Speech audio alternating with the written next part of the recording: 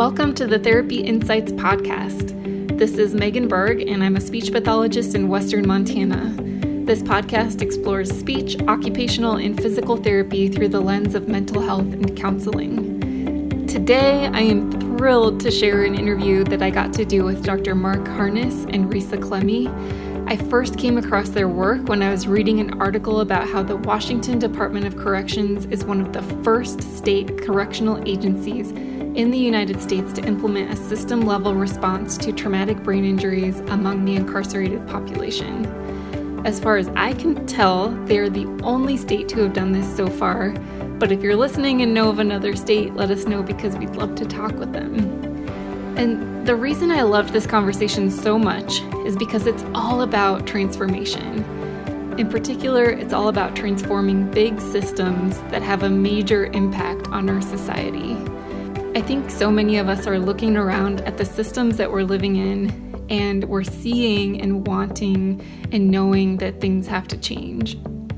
From healthcare to our food system to systemic racism to confronting dualistic binary views, we are ready for a lot of shifts. And within the criminal justice system until now, there has been no systematic way of attempting to identify and support survivors of traumatic brain injuries, which, as we know, can lead to significant behavior and personality changes that put people at risk for entering the criminal justice system, and once inside, prevent them from fully healing and reintegrating into the community. This conversation reminds me of a quote by Frank Tiger, who said, "Listening to both sides of a story will convince you that there is more to a story than both sides." What you're about to hear is the story of how massive, seemingly immovable systems can be transformed bit by bit to bring us all closer to our collective humanity. So, I'll tell you a little bit about our guests, and then we'll dive into the conversation. Enjoy. Risa Clemmie has worked for the Washington State Department of Corrections for 26 years, serving in a variety of capacities including policy coordinator, public information officer, legal liaison, and currently serves as the statewide ADA compliance manager. She has managed and participated in numerous project management assignments and has seen firsthand the challenges of moving a large ship in the direction of change. Prior to her career in the corrections field, she was employed as the Director of Administrative Services for a private nonprofit community mental health center in Seattle, Washington for 10 years, and worked for the American Red Cross. Her education includes undergraduate college and private school for religious studies. Her passion is project management and problem solving to help people live a fuller, more productive, and independent life. When she is not working, you will find her in the great outdoors, volunteering, and playing with her grandchildren. And our other guest today is Dr. Mark Harness, who is an associate professor in rehabilitation medicine, director of the Center for Technology and Disability Studies, and director of the University of Washington Disability Studies program. His research focuses on knowledge translation, assistive technology, and accessible design. He teaches in both the Disability Studies program and the Rehabilitation Medicine doctoral program with an emphasis on knowledge translation and disability policy. Currently, he is PI of the NIDLR-funded ADA Knowledge Translation Center and PI of a NIDLR-funded knowledge translation grant that is focused on translating evidence about traumatic brain injury to practice within the Washington State Department of Corrections. He is also co-investigator on the NIDLR-funded RRTC on employment of people with physical disabilities, where he leads a project focused on developing decision aids to support people with disabilities to request reasonable accommodations. I've worked in the field of disability for over 20 years at this point. I started in special education and did work really focused on curriculum development for students with learning disabilities, and was in that space for about 10-ish years or so, and then made a jump partially based on wanting to be back in Washington State, to a position at the University of Washington that focused more on assistive technology and adults, and morphed over time to a focus on something, it's kind of a jargony term, but something called knowledge translation. And knowledge translation is just really kind of evidence to practice. It's about how do we take what we know and put it into practice in the field. And so we saw that there was a grant opportunity available that was focused on knowledge translation, and it required that you take some prior work that had been funded by NIDLR, the National Institute on Disability and Independent Living and Rehabilitation Research, to take work that you had done for that funder and engage in a knowledge translation process. And so we had done some work focused on traumatic brain injury, where we developed a number of evidence-based fact sheets.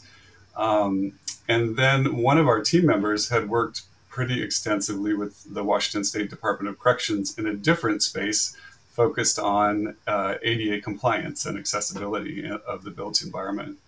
And so we kind of merged our connections, and we wrote a grant where we proposed to try to bring evidence about TBI into the Department of Corrections in order to improve interactions between incarcerated individuals with TBI and frontline correctional staff.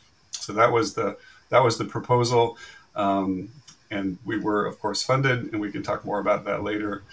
But that's the trajectory for how I got to this point. Wow. Thank you. And Risa? Hi there.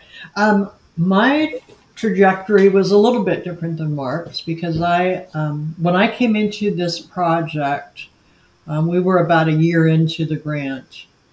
And so I kind of I guess you could say I kind of inherited the project. However, I have a long history of working for private nonprofit agencies, both with the American Red Cross and with the Community Mental Health Center in Seattle, Washington.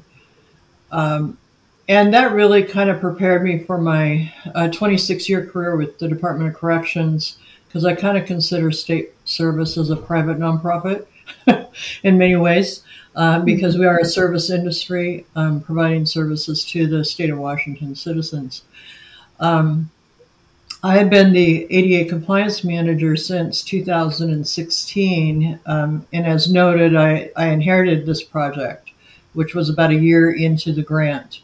And once I learned of what we were doing and had some opportunities to talk with the folks from the University of Washington, I was very, very energized and developed a vision for where I thought the project should go. And I think some of the visionary things that I shared with our folks from the University of Washington is what propelled us to end up with a successful project, and one that has become now sustainable. Fantastic. And I just want to point out to the listeners that you shared with me that your daughter is an OT. Is that correct? That is correct. I have a daughter who's an occupational therapist, so we're all in this together. Excellent. And I'm not entirely sure how I stumbled across what you guys were doing, but once I started reading about it, I was like, this is amazing. And I know one of the articles mentioned that Washington is the first state to have kind of a comprehensive TBI management program for people who are incarcerated. Is that still the truth? Have any other states stepped up to try to do this? We think we are. If anybody out there can prove us wrong, then please touch base, because we'd love to hear what you've done. Yeah. I think that there's been work done in juvenile justice. There's been work focused on community reentry programs, so from prison to community. And there's definitely a lot of work happening in community settings, some of which connect to previously incarcerated individuals. But I don't know, and Risa doesn't know about people who are working on currently incarcerated men and women. And what do you think? What do you think the barriers are? Are there just more resources for juvenile programs where there's more of an interest to help people at a younger age? Or why isn't this a universal value? Well, I have an opinion. Lisa probably has a different opinion, but I think I think there are a lot of reasons, actually. I think this is a hard population to work with. I think that there are lots of other spaces where people feel more comfortable and have more access. I think departments of correction are perhaps legitimately risk averse. They often are really targeted for any errors that they make, and so they maybe are less willing to engage, less willing to allow access from external kind of projects. So in a lot of ways, I think what happened here that was so unique is that we were, I wouldn't say welcome with open arms, but we were welcomed. We were invited in. And of course, there are always, concerns about, so how will the information that comes out of this project be used and so forth. But I think access to Department of Corrections can be quite challenging. And then there are just bigger questions about, so then what do you do? Once you have knowledge, what do you do? Where are the resources available to drive change? And what is the kind of political will to drive change in this population? Mm-hmm. So I don't know, Risa, what do you think? Is there? I think what you said is exactly correct. And what I would add is that most Department of Corrections agencies are the second biggest or possibly the biggest agency within a state. So what you're looking at is a very large ship that sometimes is very difficult to turn and very difficult to have a change in thinking in how you might approach something, such as traumatic brain injury. And there is resistance sometimes to this, not because people don't agree that there's TBIs among not only our staff, which we know, but also among the incarcerated individuals. But as Mark said, then what do you do once you have that knowledge? And a lot of the same symptomology for TBI is the same symptomology for people with mental health issues, some co-occurring, a lot of them have co-occurring substance abuse disorder issues. A lot of them present with criminal logic thinking, or what they used to call antisocial behaviors. And some of those also mimic some of the things that happen with the TBI. So when you put all that together, it does become a little bit difficult to tease out what's a TBI, or what's related to a different discipline, or something else like mental health, or are they just behaving badly? And no matter what the answer is, in the correctional setting, we still have to deal with behavior and address behavior, and we still have a duty to keep our staff safe, other individuals that are incarcerated safe, and the individual themselves safe, as well as their community, because at the end of the day, that's usually we're mission oriented, and our mission is to protect the community.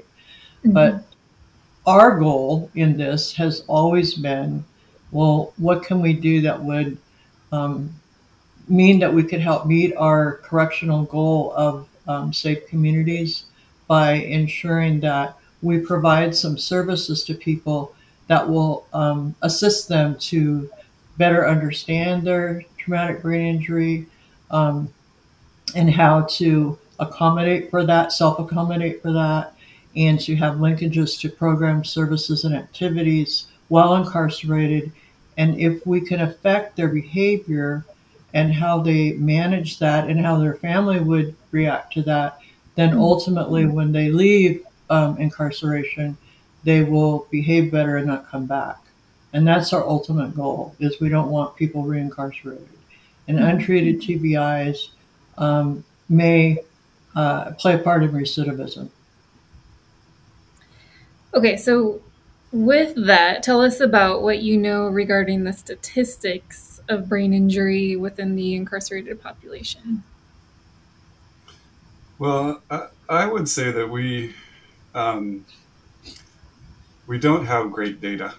This isn't a space where there's been a lot of systematic work that has been conducted.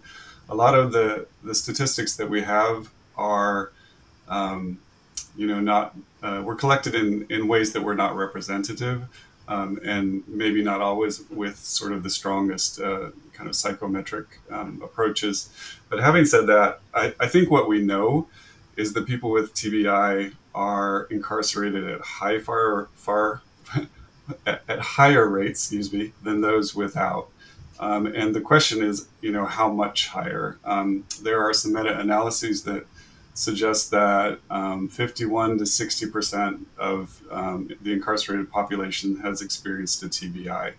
And you compare that with, even the sort of the looking at the general population, we don't have great data, but I think we often say that about 8% of the general population have experienced TBI. So we see a fairly significant difference. The Washington State Department of Corrections did do some research. It's now been almost 10 years ago. They did a random sample of their population and collected data. They found that about 35.6% of incarcerated individuals in Washington State had a history of TBI, still quite a bit bigger than the general population. And then in the work we're doing now, we're doing just a pilot study. It's not representative at all, and in fact, probably skewed a little bit to people who are having more cognitive disability. But in our pilot sample, 72% are reporting a history of traumatic brain injury. So I think that the key takeaway is that this is a group of people who have experienced a lot of trauma, some of which resulted in TBI. I like to say they're a neurologically diverse group of people, and Risa touched on a lot of this. Lots of connections to mental health, to drug and alcohol abuse, and to trauma. A lot of trauma in a lot of different ways, and so I think that's the key takeaway. The other interesting thing I would just point out, and this is not the kind of data you can take home to the bank, but it seems to be kind of indicating something, and that is that in our pilot and in some other studies, there seems to be some evidence that people who are incarcerated have an early TBI, so a TBI before they're 15 or before they're 20, so potentially impacting developmental trajectories for them, and resulting in behaviors that have connected them to criminal justice over time. Risa, do you want to add anything to that? Only that I would say, a lot of times with folks that are incarcerated, and this is particularly true of women, a lot of the TBIs that they have received, and especially when you talk about those smaller TBIs, if you will, where they didn't lose consciousness necessarily, but they had a blow to the head. Unfortunately, for our population, a lot of them are a result of intimate partner violence or family violence. And so if you're a kid that was beat up at home, you didn't go to the hospital because you got hit on the head, right? Even if you lost consciousness. And we have had, people that have lost consciousness from child abuse. And then for women, particularly if they had problems at home, and then they got with a partner that wasn't very nice and beat them up, a lot of times men particularly will blow to the head. That's a place that they just naturally attack. So they have these multiple small TBIs that maybe one would be sustainable, but if you have multiple over time, and especially within a short period of time, we know that can have some very bad effects. So we have a situation where we're not only dealing with the fact that they had TBIs and sometimes didn't even really acknowledge it or know that it was a TBI because they didn't really equate being abused with the resulting TBI, but we also have the after effects and the trauma issues of oh, this is what happened to me, and memories and PTSD that evokes. So we have kind of a dual, if you will, hit to the person, because they're having to deal with the TBI, and then they're also having to deal with the trauma of how they got it. Some of the things that affect people with TBI in corrections, and it is important to distinguish that in the world that's not incarcerated, a lot of these things can be more easily mitigated or accommodated, or not even occur, because they don't have that situation in prison, because they're not incarcerated. And some of the things that are very difficult for people with traumatic brain injury, for example, are sensory issues and loud noises, lights, certain sounds. In prison, we can't turn off the lights and we can't stop the loud noise. There's a lot of people. There's a lot of big doors that clang open and shut. And so and it's sudden. You don't know when to anticipate that. There's alarms. There's just a lot of stuff and a lot of lights and sounds that go on in prison that, if you were at home, you wouldn't have those same things. So already people are kind of have some issues adjusting to prison normally. But if you could imagine, if you had a TBI and you had sensitivities, or you didn't even know you had a TBI, you were just in prison struggling, it would be difficult. Another thing that people struggle with TBIs, we know, is oftentimes emotional deregulation. So they are easily aroused. They get angry. Sometimes they have kind of firecracker tempers, and they may be combative, especially if they feel like their space is invaded, or if they feel like that they don't understand something. And as a defense, and in prison, that's dangerous for people, because if they get angry, they could end up in a fight with another inmate, and now they're in trouble. Or they could be combative with staff, of course, and now they're in big trouble. They're in trouble. Or they just get upset and have and either get very emotional, distraught, or angry, and that can cause them problems. And it can also cause them problems when they're trying to work or go to school. And again, in a non-prison environment, a lot of these things are more easily accommodated. In a prison environment, there's less, just because it's a social, or it's a justice environment. There's less grace for people who act out and get angry and upset. The assumption is always, well, they're just being, quote, an inmate, or they're just acting out. And there's not that knowledge that, hey, maybe we as staff need to take a pause and see what we can do to mitigate things before we jump into action. And sometimes we can't. I mean, sometimes they've crossed the line, and we have to deal with that. And when we talk about our training, that's one of the things that we tried to kind of emphasize was taking a pause, taking a breath, using a universal precaution to assume that maybe anybody you deal with has a TBI, and so deal with that accordingly.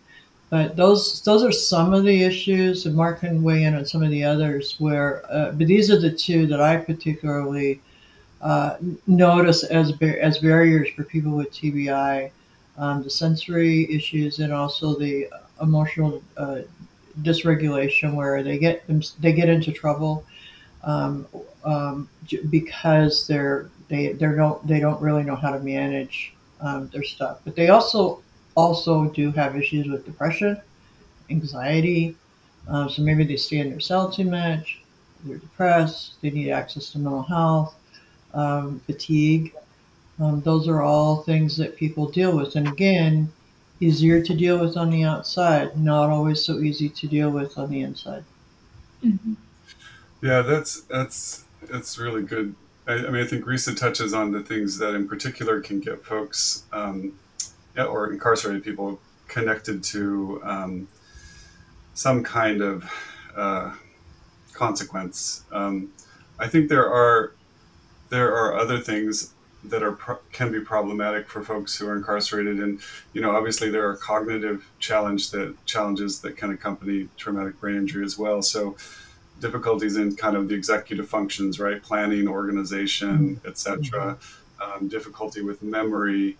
And as Risa notes, that there are things that what might be sort of recommended or prescribed from an OT perspective.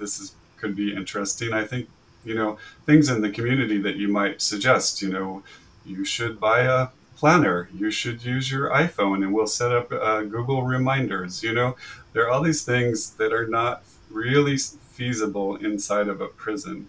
And so it doesn't mean that there aren't possibilities. It doesn't mean that somebody can't carry a paper planner, for example, if they're in the right security setting.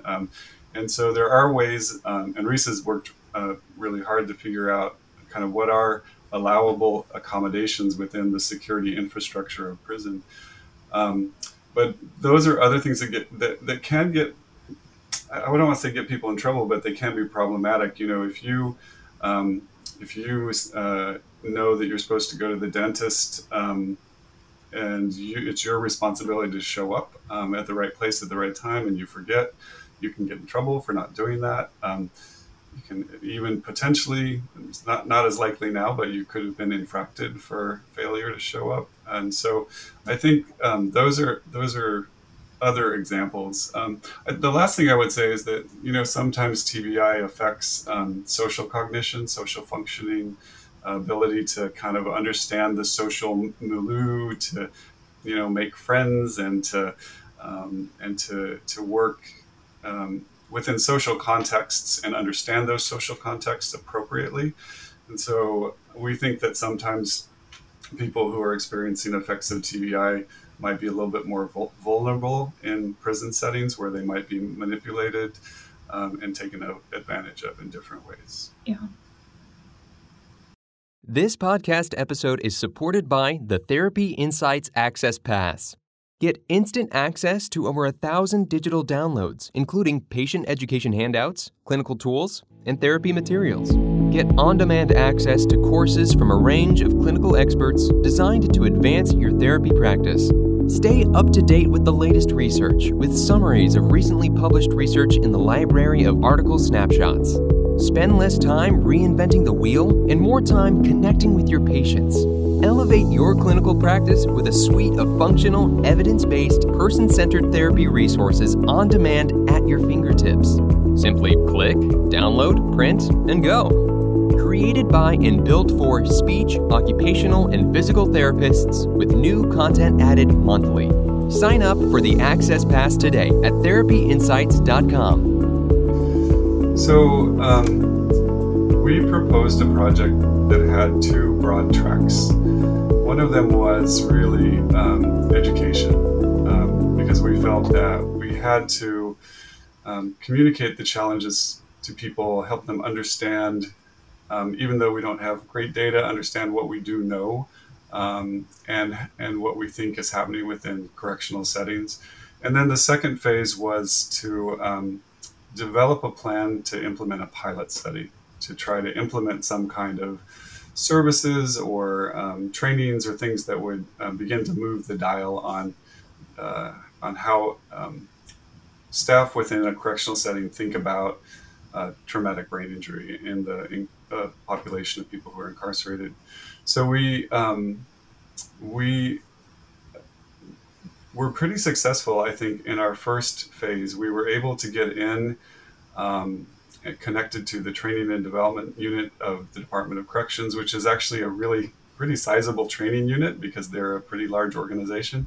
And we worked with them to develop an online intro to TBI training course that they allowed to be part of their in-service training. And so what that meant was that all of the staff of the Department of Corrections were required to take this 30, 45-minute training. And it covered, what is TBI, how does it affect people, and how can you think about responding when you imagine. The problem here is you don't know whether you're working with someone with TBI, but as Risa noted, if you sort of are trying to use more universal approaches, assuming that there's a lot of folks who have experienced TBI, what are the ways that you can kind of approach that? And so we had about 7,600 staff members take that training in the Department of Corrections. And then out of that, we moved on and did trainings with more targeted focus groups. So we worked with the ADA coordinators. Every facility has an ADA coordinator, and Risa leads that group. So we trained those folks. We provided, I don't know if we call them trainings, but we connected with executive leadership, and we also connected to facility level leadership to provide trainings. And then we also provided a training to the psychologist fours. Those are the doctoral level psychologists in the Department of Corrections. So that was kind of the training thread. And then I should let Risa talk about this because it was really her idea. But we created a TBI task force, which is a group of individuals from across all job classifications, or at least almost all job classifications in the Department of Corrections. Risa can tell you more about it, but that was the planning group that then created the plan for a pilot project. And the pilot project was implemented in a facility called Stafford Creek Correctional Center. And it's been implemented over the last year or so, more than slightly affected by COVID. But it involved really three components: developing an approach to screening for TBI within the Department of Corrections, developing a cognitive skills training curriculum that's been implemented. I think we're now in our fourth or fifth offering of that class, and developing a peer mentoring system. And so those were the aspects of the pilot project.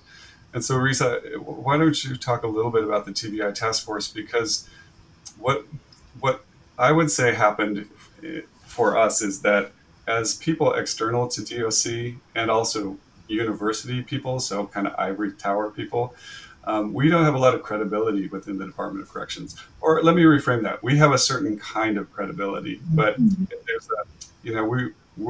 people think that we know things, but they don't think we understand how the world works in the Department of Corrections. And they're right, we don't, absolutely.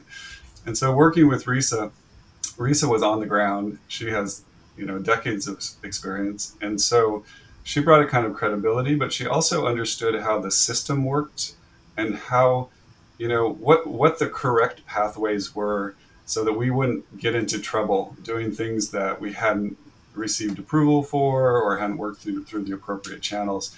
And the development of the TBI task force was a big part of that. So you want to talk about that? Sure. Well, I think one of the things we did that was smart is we didn't just limit it to DOC and the University of Washington. We also had a representative from the Veterans Administration. We had a representative from the Department of Social and Health Services Traumatic Brain Injury Council, the person who led that effort for the state of Washington. We had a representative from Disability Rights Washington, who's the protective advocate and is often our adversary in some ways to the department because they advocate for individuals, and I don't say that in a negative way. I'm just saying that's their goal. But we wanted them as a teammate because they do have a lot of expertise and a lot to offer. We also included a community advocate who was a TBI survivor, and this person in particular had a TBI while he was an employee for a Department of Corrections at another state, and suffered a TBI that that caused his early retirement.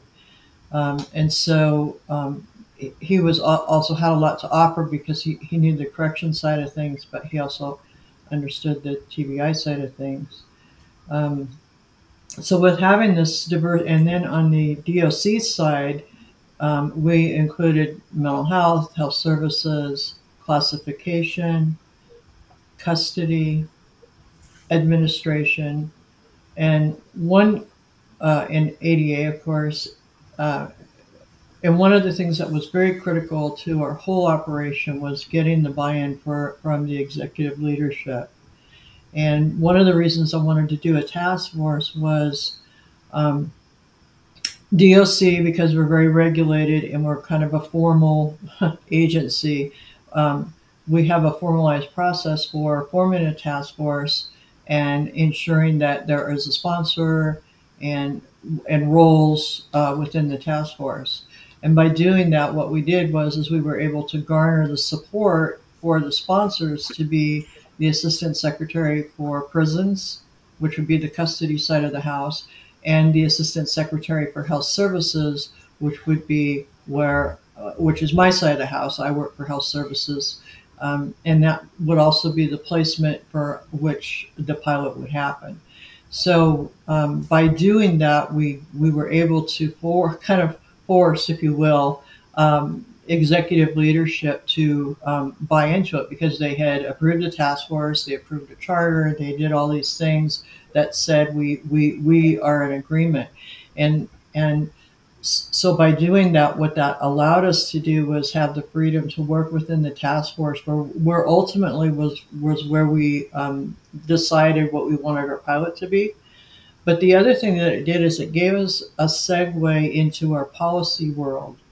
And as an old policy coordinator for the department, I knew that once we could get TBI into our policies and protocols and procedures, then what that does is that becomes a way of operating, because it's in policy. It's not just something that's over here and we can just, when the grant's done, we can stop. Because I knew all along that when our grant goes away, I wanted it to still happen, because ethically, if you're saying you care about people with TBI, you have to find a way for it to keep going.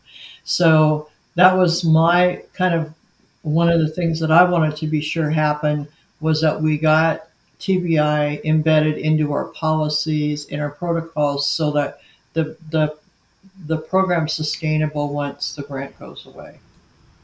Amazing. Wow, that's incredible. Like the group that you pulled together and then the way that you did it is amazing, because I think when people have good intentions but it's not sustainable, then you're actually doing more damage than good. So exactly, yes, that was actually my big fear, Megan, is that the grant goes away and everybody goes, well, that's the end of that, and the treatment goes away, and then the patients that were receiving care, now they're in this vacuum, and that's almost worse than doing nothing. So I felt very, very strongly that we had to find a way to keep it going. And with a little bit of serendipity or luck or whatever you want to call it, getting a benefactor that gave us a few $100,000 to sustain us after the grant while we worked to go to the legislature. We've been very, very fortunate. But again, going back to our benefactor happens to be the Department of Social and Health Services, the TBI Council. Well, the TBI Council was on our task force, and they were able to see the work that we were doing and the investment that we were making in lives, and came to us and had a conversation about our commitment to the program after the post-grant. And we were able to convince them that we were extremely interested in keeping this going. And so ultimately they gave us some money to expand the program, not just from our pilot, but to all of our DOC facilities, to have a TBI program within each facility.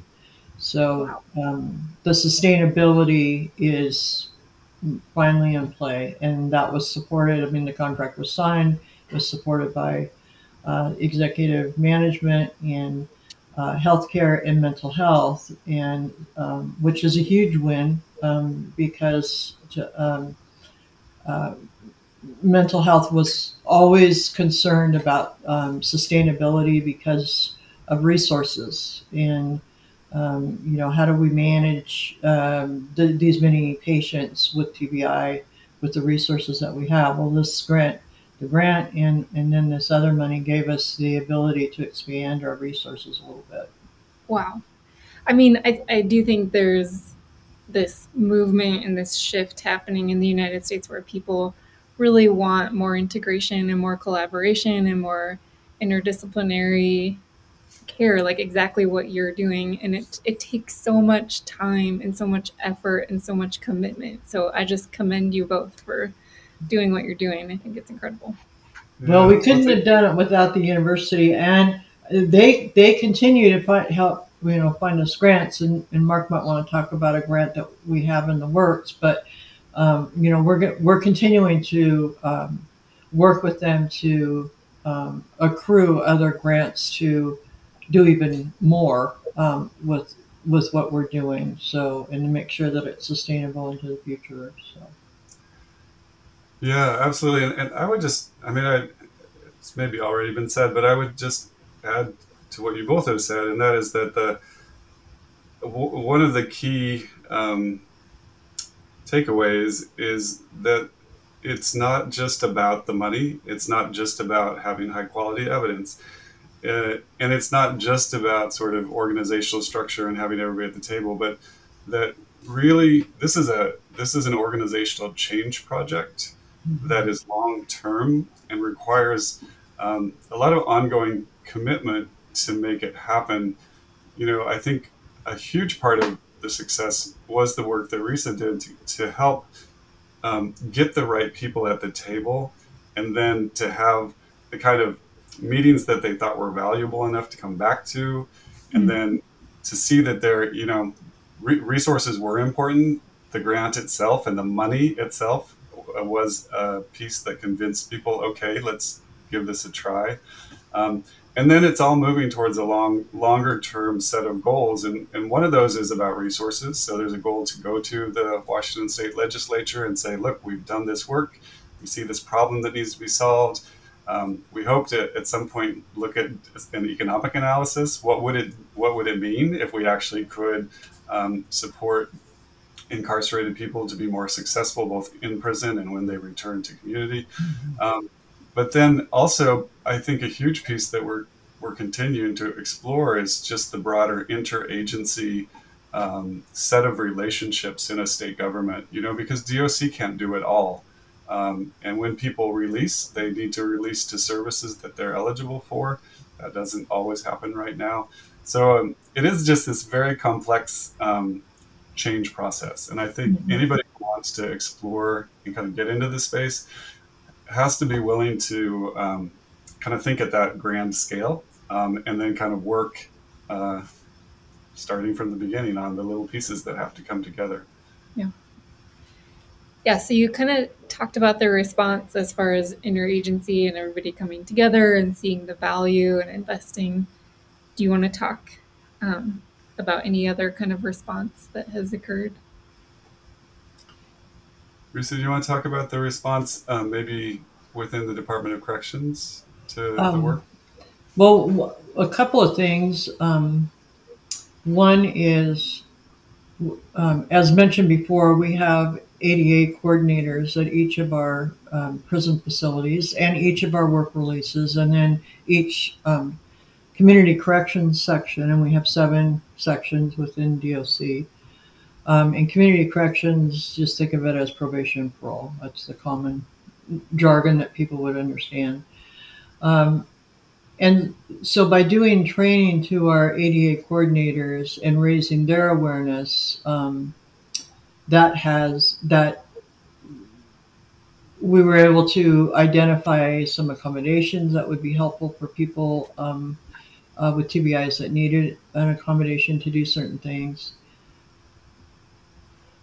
but we couldn't do that on our own because of security. So we worked with, we have, DOC has a security advisory committee that's a statewide committee. It's composed of the captains from each facility and various security personnel at headquarters. And what we did is we went and we did some, not really a training, but a discussion about TBI and let them know what our project was, and listed for them, shared with them, showed them some of the accommodations that we would be considering providing to get their support. And that was really important because our accommodation process requires a signature of on the form for an accommodation by the captain or senior custody person at a facility. So what we tried to do was, rather than just be putting things in front of them to say, hey, please approve this, and they don't know why or what the reason is or what the benefit is to for security, we were able to explain to them why this will be beneficial to the security of the institution, why this will be helpful, cause less frustration for their staff, cause less frustration for the individual receiving the accommodation. And so it's kind of a win-win, right? So we were able to get some accommodations. So what that did was, in essence, is that it gave the captains ease to approve them because they knew, oh, this is a program that's vetted, everybody understands it, or they know something about it, and it's not new peanuts when we come and ask them. The other group that we have worked with really closely is the mental health folks. And as I mentioned before, there was some resistance with TBI, not that they don't want to do stuff for TBI.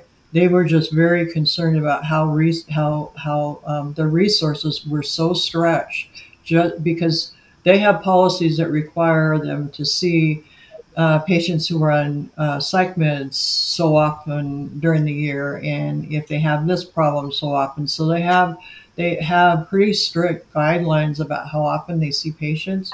And then if you throw another whole diagnostic group of people to see, then it's like, well, how do I manage that? And even if I'm seeing somebody for a co-occurring issue, how do I manage that with the time that I'm allowed to see patients? So there is concerns, legitimate concerns about resourcing, and thankfully, because of our how we were able to get some money to cover some of that, now there's a lot more support.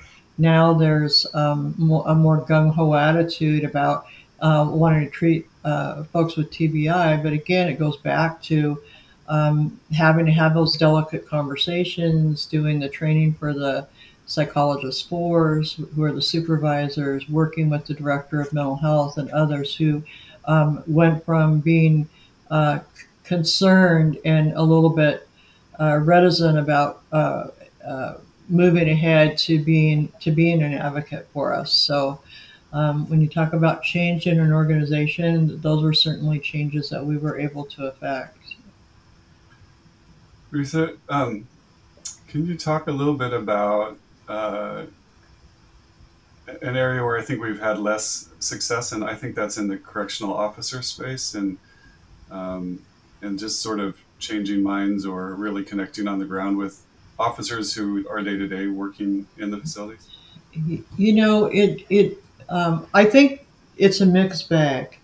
Yeah. When we did the initial training, some of the feedback was, and even from our ADA coordinators initially, was, oh my gosh, how am I going to know if somebody has a TBI? I don't know. And which is why we kind of pushed the idea of universal precautions.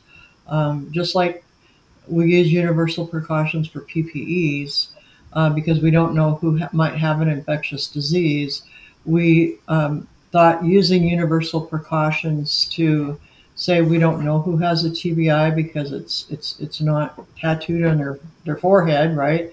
And it's health information, so we're not necessarily sharing that with staff. Um, just, but there's some things that you can do as a universal precaution when you interact with somebody that's agitated or upset, to give some space, let them breathe a little bit. If they need a timeout, accommodate if you can. Some of those things. Um, but correctional officers are still correctional officers, and they still are paid to address offender behavior and to maintain safety and security.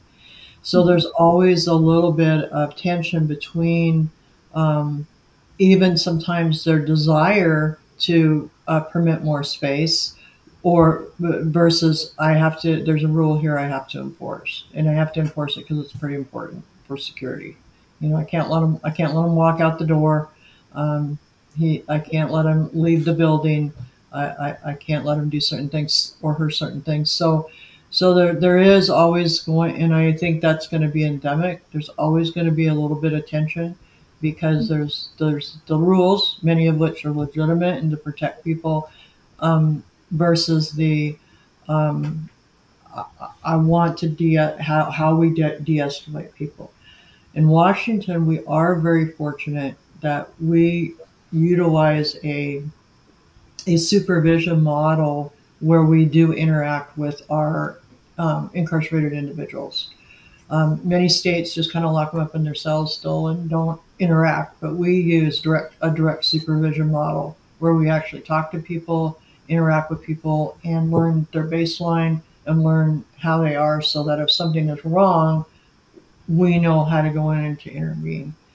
And so giving staff information about TBIs is just one more piece of information that line staff can have to step back and think, you know what, this person is being difficult, and maybe it's because of a TBI. And maybe if I just step back and give some space, or let them go sell in for a minute and calm down before I re-engage, that will be more helpful. So it's doing that. And one of the things I'm working on right now is to try to redo our training that we provided, because it's been a couple of years now. And, you get training, and what do? First year, you're right on it, and then it kind of drops off, or you get new staff.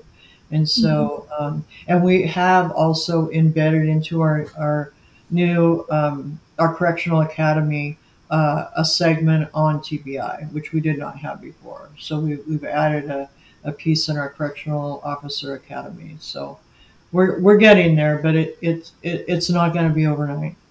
Mm-hmm. Mm-hmm.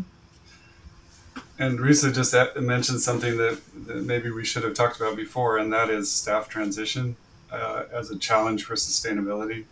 DOC has a really high transition rate, I think. I think we're on our third secretary, right? So the top leadership has transitioned in just the last 6 years multiple times.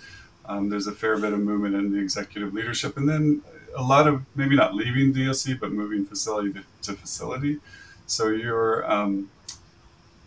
kind of building capacity. It can really change when people leave, right? So I keep telling Risa she's not allowed to retire.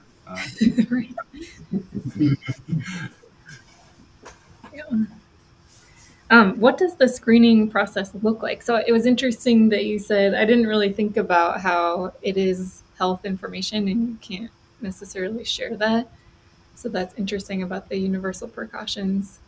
But yeah, what does the screening process look like? Because I think that's challenging for anybody to try to figure out any kind of brain injury from the past, or even the recent past.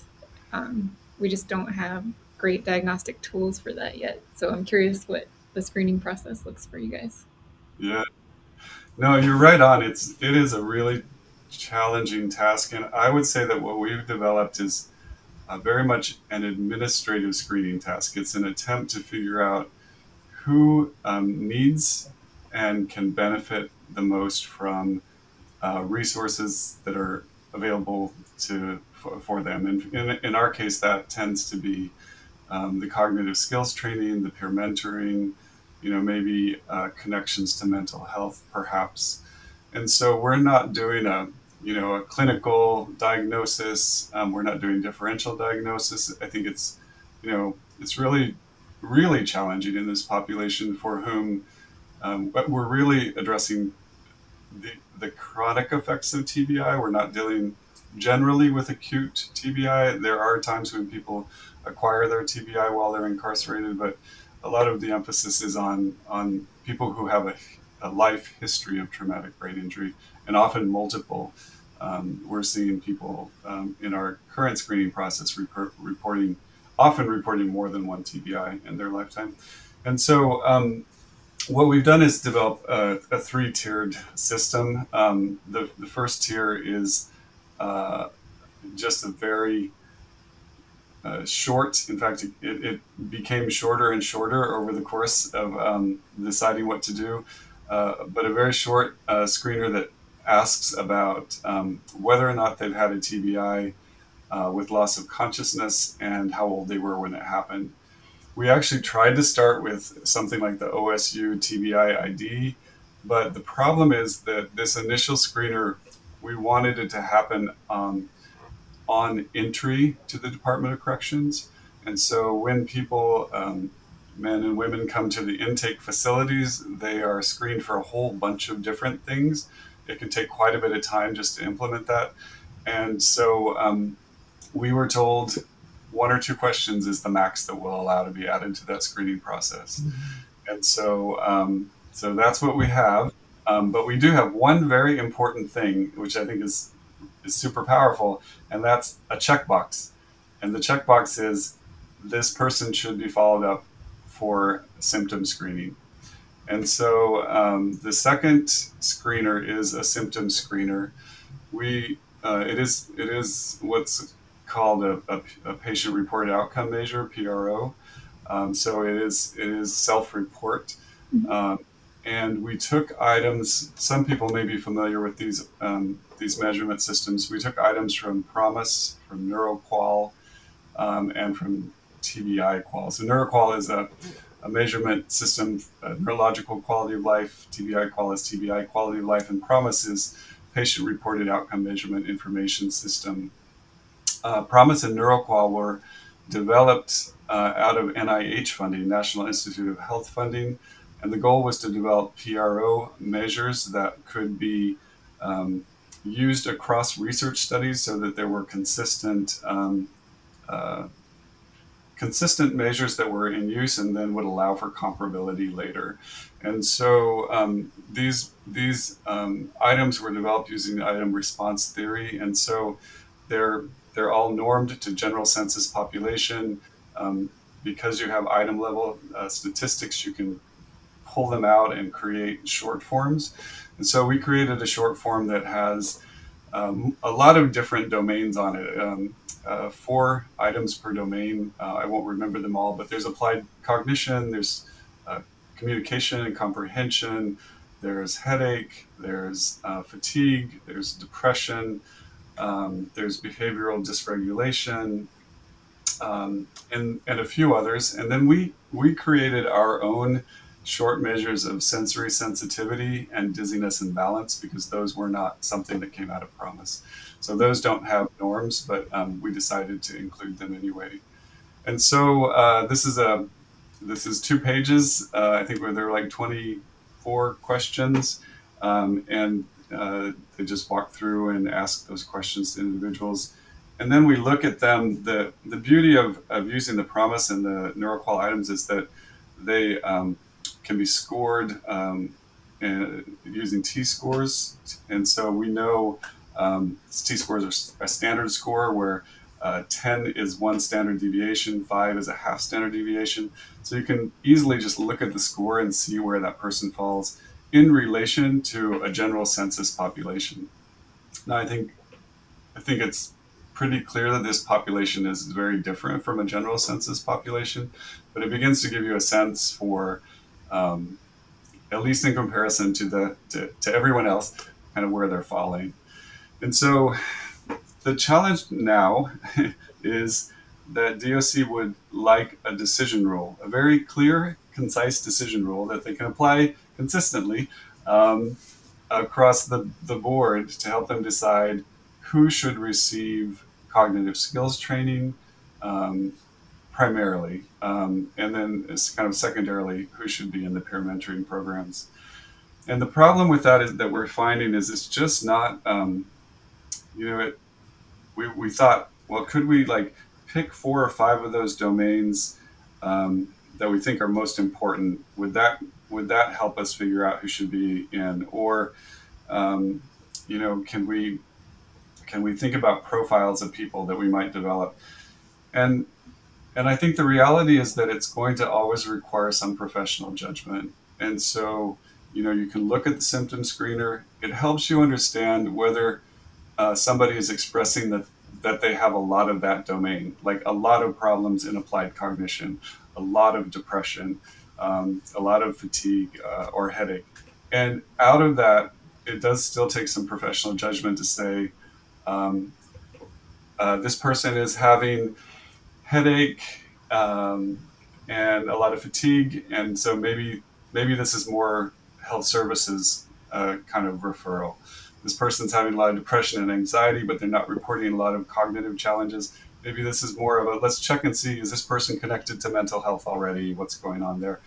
But, if somebody's saying they're having difficulty in thinking and communicating, and maybe challenges in other areas, we're seeing a lot of people reporting sleep difficulty with sleep, which may just be because they're in prison and it's noisy and they don't have a lot of control over that. Or it could be related to potentially connected to TBI. It's hard to say. But then out of that has to come a decision about whether this person should receive skill-based training, whether they should be referred to health services or mental health services, or whether they should be referred to RISA, who runs ADA accommodations, and that there are accommodations that should be put in place. And so that's the third tier. The third tier is kind of, I guess there are 4 parts: do nothing or refer to one of these 3 places. And so I think at a minimum, it's starting a conversation. And so we're working with a psych associate who's running our pilot project, and she's trying to kind of document her decision making about when she thinks somebody will benefit. And she, it's a little bit data, a little bit professional judgment to figure out those next steps. Risa, do you want to add anything to that?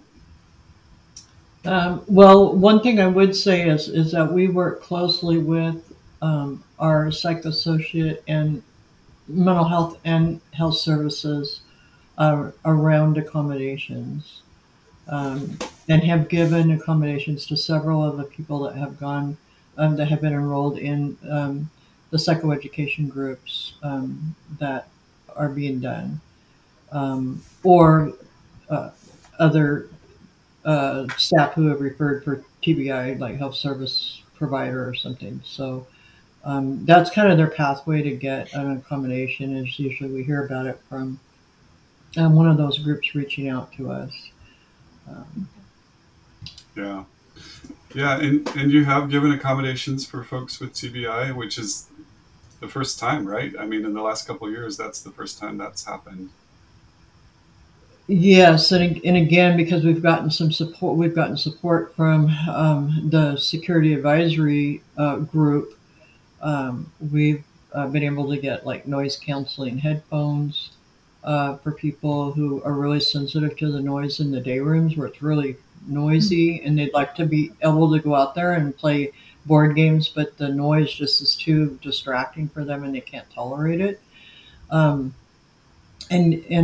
Normally, it sounds silly, but normally in prison you can't carry anything around with you as you go from one part of the prison to another.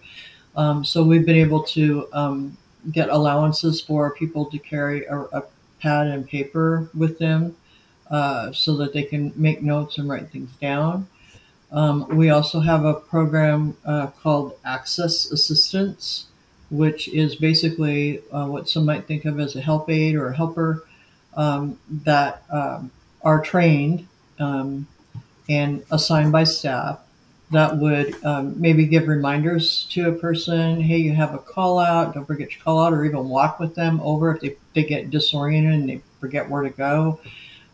Walk them over to their healthcare appointment and just wait for them in the lobby in the waiting room, or walk with them to some area of the facility. Maybe they're anxious, and so that's a way to kind of decrease anxiety is to have a buddy, if you will, walk with them to the dinner or to library or other places. So there's some things that we can do to kind of mitigate the effects of a TBI within the prison setting. That we have to be a little bit creative, because we can't give them iPads and tell them, oh, do something with your, color code your keys. I can't do that. So, all the traditional things that a great OT would think of are some things we can't do. But so we've had to be a little bit creative. But where we can be creative, we want to be, because we do want to accommodate where we can. So can you talk about, so there's this screening process in place, and then is there a moment where the person themselves is informed that they, do you have a conversation about any kind of label of TBI or brain injury survivor, or what does the conversation with that person look like? I can speak to that a little, just because I've talked with our psych associate quite a bit about this. And it is kind of a tricky issue, right? Because it could be that the challenges this person's having is because of TBI or TBIs they've experienced. It could be a lot of things. Differential diagnosis, like we've talked about, is just really perhaps impossible in this population. And so you obviously don't want to say, you have a TBI, it's causing you these problems. Now you can create identity around the fact that you have a TBI, and I know there's a lot of discussion in the community about not trying to, especially for mild TBI, not trying to get people too connected to that label or have that label kind of be the thing that explains the challenges they have in their life or make them feel like they can't change things. So there's that balance. The flip side is that a lot of the people that we're seeing are people who have a pretty significant history of brain injury, who may have had multiple brain injuries, who may have had loss of consciousness multiple times, and so is that the only cause? Maybe it's not the only cause, but it for folks, especially who have gone on to the skills-based training, they've just really appreciated having somebody understand that what they're experiencing is real, that it could be related to something that actually happened to them in their lives, that's not all been about just decisions they've made, that they made all these bad decisions and they're bad people and that's why they're in prison, but that there are things that they can try to understand about themselves, that there are potentially new skills that they can develop, that it doesn't feel, I think, so hopeless. And there's also a sense of, I think a real appreciation that somebody recognizes that this happened to them. And so I heard that today when I talked to this subject matter expert in the women's facility as well, that there have a couple women who started their peer mentoring group who feel the same way. So I think that's a little bit tricky kind of space to work in. And what I hear our psych associate saying is that she's not, in fact, she can't say your TBI is what's causing these problems, but she can go through the symptom screener and say, wow, it seems like you're feeling like you're having a lot of trouble with thinking. You're not thinking very clearly. You're not remembering very well. And you're also telling me that you get angry really quickly and you're having other kinds of issues here with emotions. And so she focuses more on the symptoms. She acknowledges the connection to TBI, but I don't think she's framing it as so much a TBI identity as, as an explanatory factor, but as something that they have reported and could be related to the problems that they're experiencing now. And then in the skills-based training, a lot of what's happening there would be useful for people, whether they have TBI or some other cognitive or neurological disability. And so I think that's the way she's framing it. And sometimes she frames it the opposite way, because she says, I can see that you're having a lot of fatigue, but it looks like you're doing great across these other areas. So look how resilient you are. You don't need the skills training. You might need a little help on something else. And so I think focusing on symptoms has been a part of what she's doing, less than on diagnosis. And what do the peer support groups look like? Well, very different now than they would have a couple of years ago. Sure. But actually, in some ways, better, because we had planned to bring community peer mentors physically into the prisons to run groups, and it would have been and may still be a cool thing to do. One of the things Risa has brought up several times is just how nice it would be for people to, when people are incarcerated, release to peer mentoring systems that are already in place in the community. But because of COVID, we couldn't do that. And we were going to work with peer groups that were set up by the TBI Council.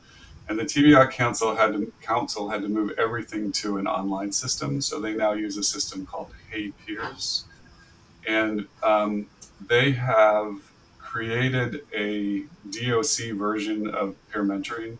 So out in the community, you just log in. You can come to any peer support group you want to. It's just all kind of open. You don't have to give them your name. There's a lot of confidentiality. But they've created a scheduled peer mentoring group in our pilot, so that the men who are participating, because it's the men's facility now, the men who are participating come to a classroom.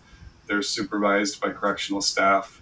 They log into the system, and then there are community peer mentors who are actually now trained peer mentors. They kind of do this as a job, who then support a curriculum that goes through, just discussions about, what do people do when they have this kind of problem, or what do they do when they have that kind of problem. And so it's a kind of a controlled peer mentoring group, but online. Okay, so what would you say that you have learned from designing this, creating this, collaborating on this, kind of lessons that you might pass on to somebody else that would want to tackle this in another state? Well, I would say one of my big takeaways is don't give up. We had to fight COVID and bureaucracy and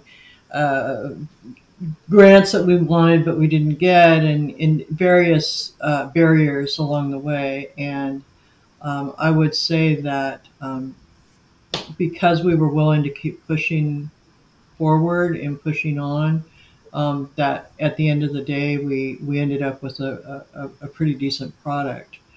I would also stress that I've always said relationships are everything.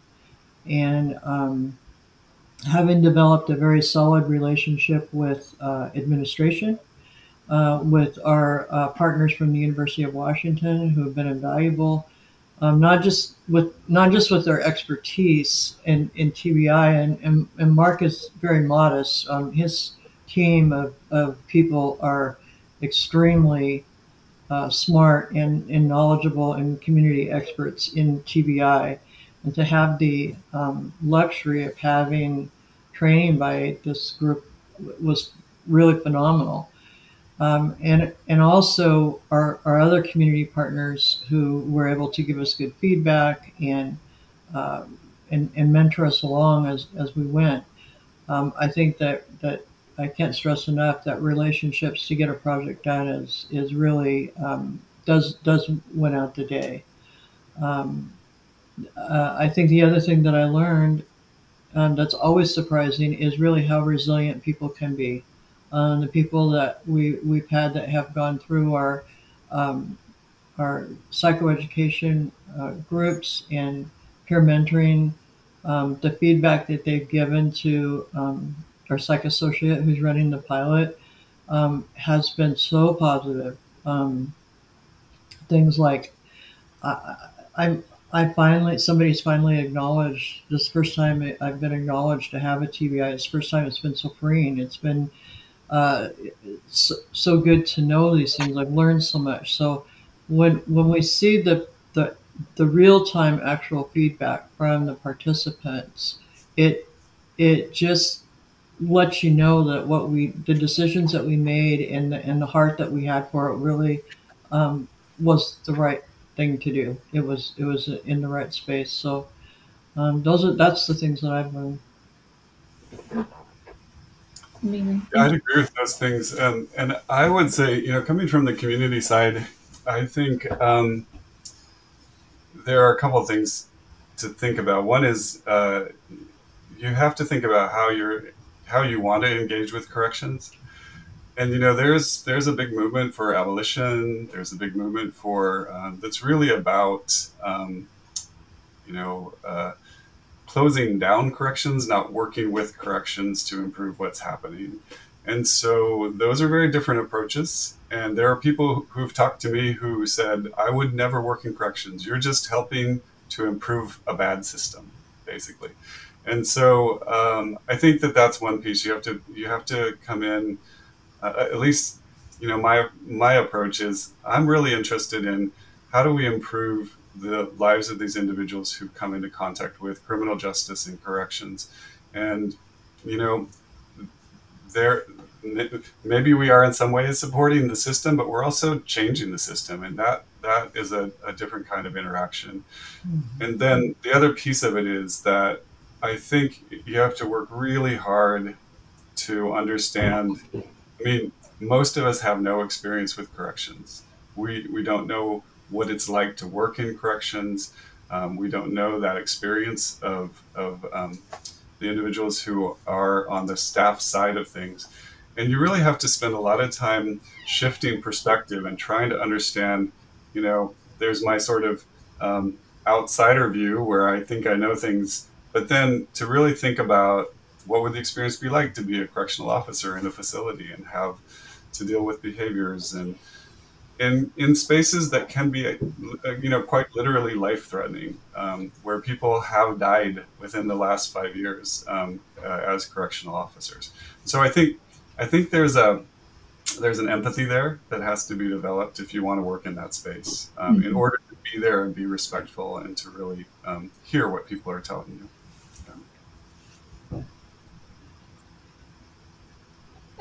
Let's see. I wrote this question, and if you have an answer, great. If you don't, I totally understand. But my question is, what advice do you have for speech, occupational, and physical therapists working with people who have survived TBIs, who have clear behavioral issues, including reduced insight, increased aggression, reduced inhibition, particularly if they're at risk for incarceration after leaving a medical facility? So maybe a therapist is working with this person in acute care or post-acute care, and they can just see kind of the trajectory of this person could land them into a system of going to jail, going to prison, ending up in some kind of system like that. So do you have any advice for therapists working with people who are in that position?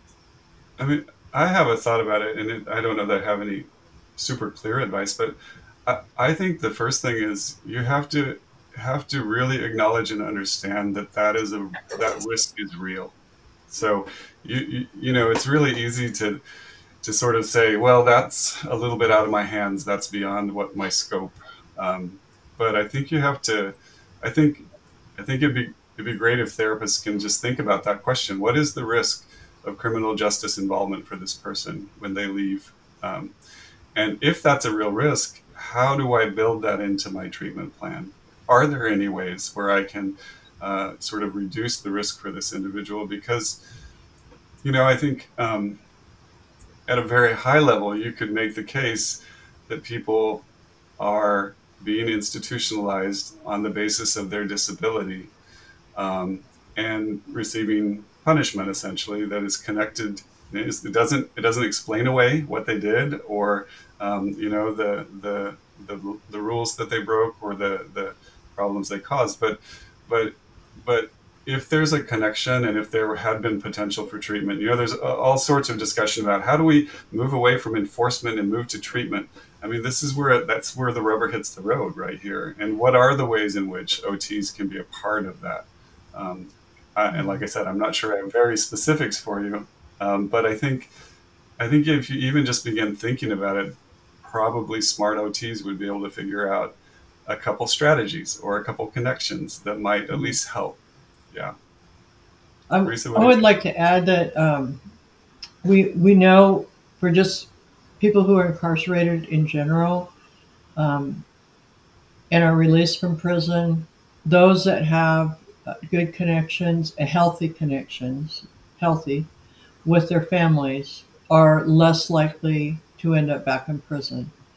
So assuming that somebody has the proper medical forms so that you can share information, involving the family and helping them to be part of the treatment team, and holding that person accountable and supporting that person would probably do a lot to help them not to get involved with criminal justice, because we just know statistically that people with poor family connections often become involved with the criminal justice system, and if they do, they recidivate more likely than people that have a strong family connection. So I think involving the family, and that would include educating the family as to TBIs and what that means for that person, would be very, very helpful, because they can then know what to look for and know how to manage things long term. Yeah, that's such a great point, because I do think families tend to struggle with understanding particularly the behavioral changes and personality changes. And that also makes me think about, like, even if the family isn't right there at the facility, or somewhere where there's easy access to provide that education, if there's any family connection, making sure to reach out with a phone call or something to have that conversation could be something that's useful. I'll add one more thing, which is that there aren't a lot of OTs working in correctional settings. Yeah, I was going to ask. I know physical therapists do speech or OT. Are they? We usually contract in YDOC. We normally contract for PT and OT. We actually want to hire an OT for our skill building unit. That's been on the docket, but we've been unable to do so because of pay. And it's also a remote facility, so not very many people want to live in that area of the state. So there's challenges. But if anybody would love to live by the ocean, we have go to careers.wa.gov and you can find a slot. So, but yes, I think OTs are a missing link for corrections. We used to have more of them, and I don't know why that kind of went away. And I think it's critical because, after all, you good people are the ones that make sure that people can stay employed and manage their lives correctly. So I think there's a little bit of that coming back where there's more interest in that now. For a while that kind of went away, but we're finally gaining some ground there. So excellent.